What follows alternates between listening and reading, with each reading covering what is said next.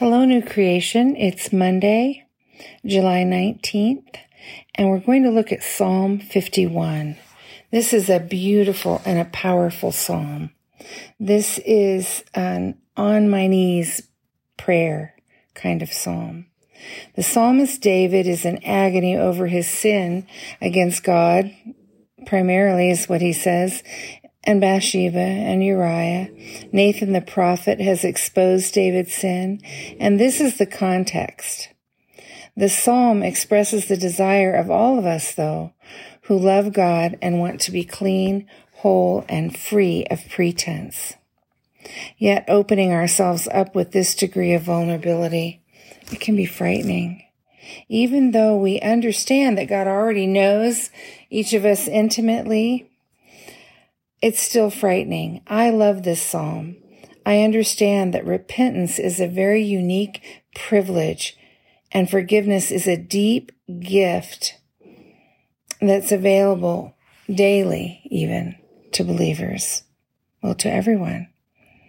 The psalmist begins with an appeal to God and his character of steadfast love and mercy. Have mercy on me, O God, according to your steadfast love and abundant mercy.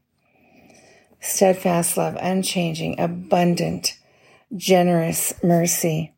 The words for forgiveness are pictorial, very active. Wash me, cleanse me, blot out all my iniquities. The psalmist says, I know my transgressions.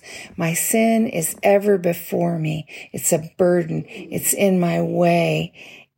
This conviction that our sin is ever before us, it's a mercy. It's the kindness of God. We're not left in our sins. We're called to repentance. There's a way forward. Until we as disciples of Christ repent of known sin, it's good that the sin is ever before us. This is the merciful discipline of God that we read about in Hebrews 12:11, which teaches that discipline always seems painful rather than pleasant at the time, but it yields the peaceful fruit of righteousness to those who have been trained by it.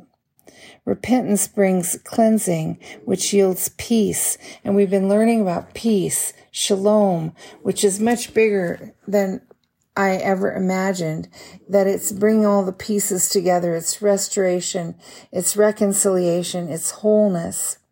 I would also add, though, that if you've repented, you can trust God to forgive you. And yes, there can be remaining consequences, and we'll see this as we read about David's life. But if your sin remains ever before you after you've sincerely repented, then that may very well be the enemy is taunting you. And you can ask the Lord Jesus to rebuke the enemy, as I think we read about in Jude. Verse 6 of Psalm 51 says, You desire truth in my inward being. Therefore teach me wisdom in my secret heart. What does it mean to be taught wisdom in our secret heart? This calls to mind that God's penetrating gaze searches the innermost resources of our hearts and our minds. And this is a comfort to me because I then have the assurance that God's cleansing is thorough and goes beyond my own self-knowledge or excuses or blindness or fear. Verse 10 is so beautiful. Create in me a clean heart and put a new and right spirit within me. The word create here is the same word as in Genesis 1. God isn't only cleansing us when we repent, but he's giving us a new, clean heart and a right, willing spirit. It says, do not cast me away from your presence. Cast here means fling. Do not fling me away. Do not take your Holy Spirit from me. Restore to me the joy of your salvation and sustain in me a willing spirit.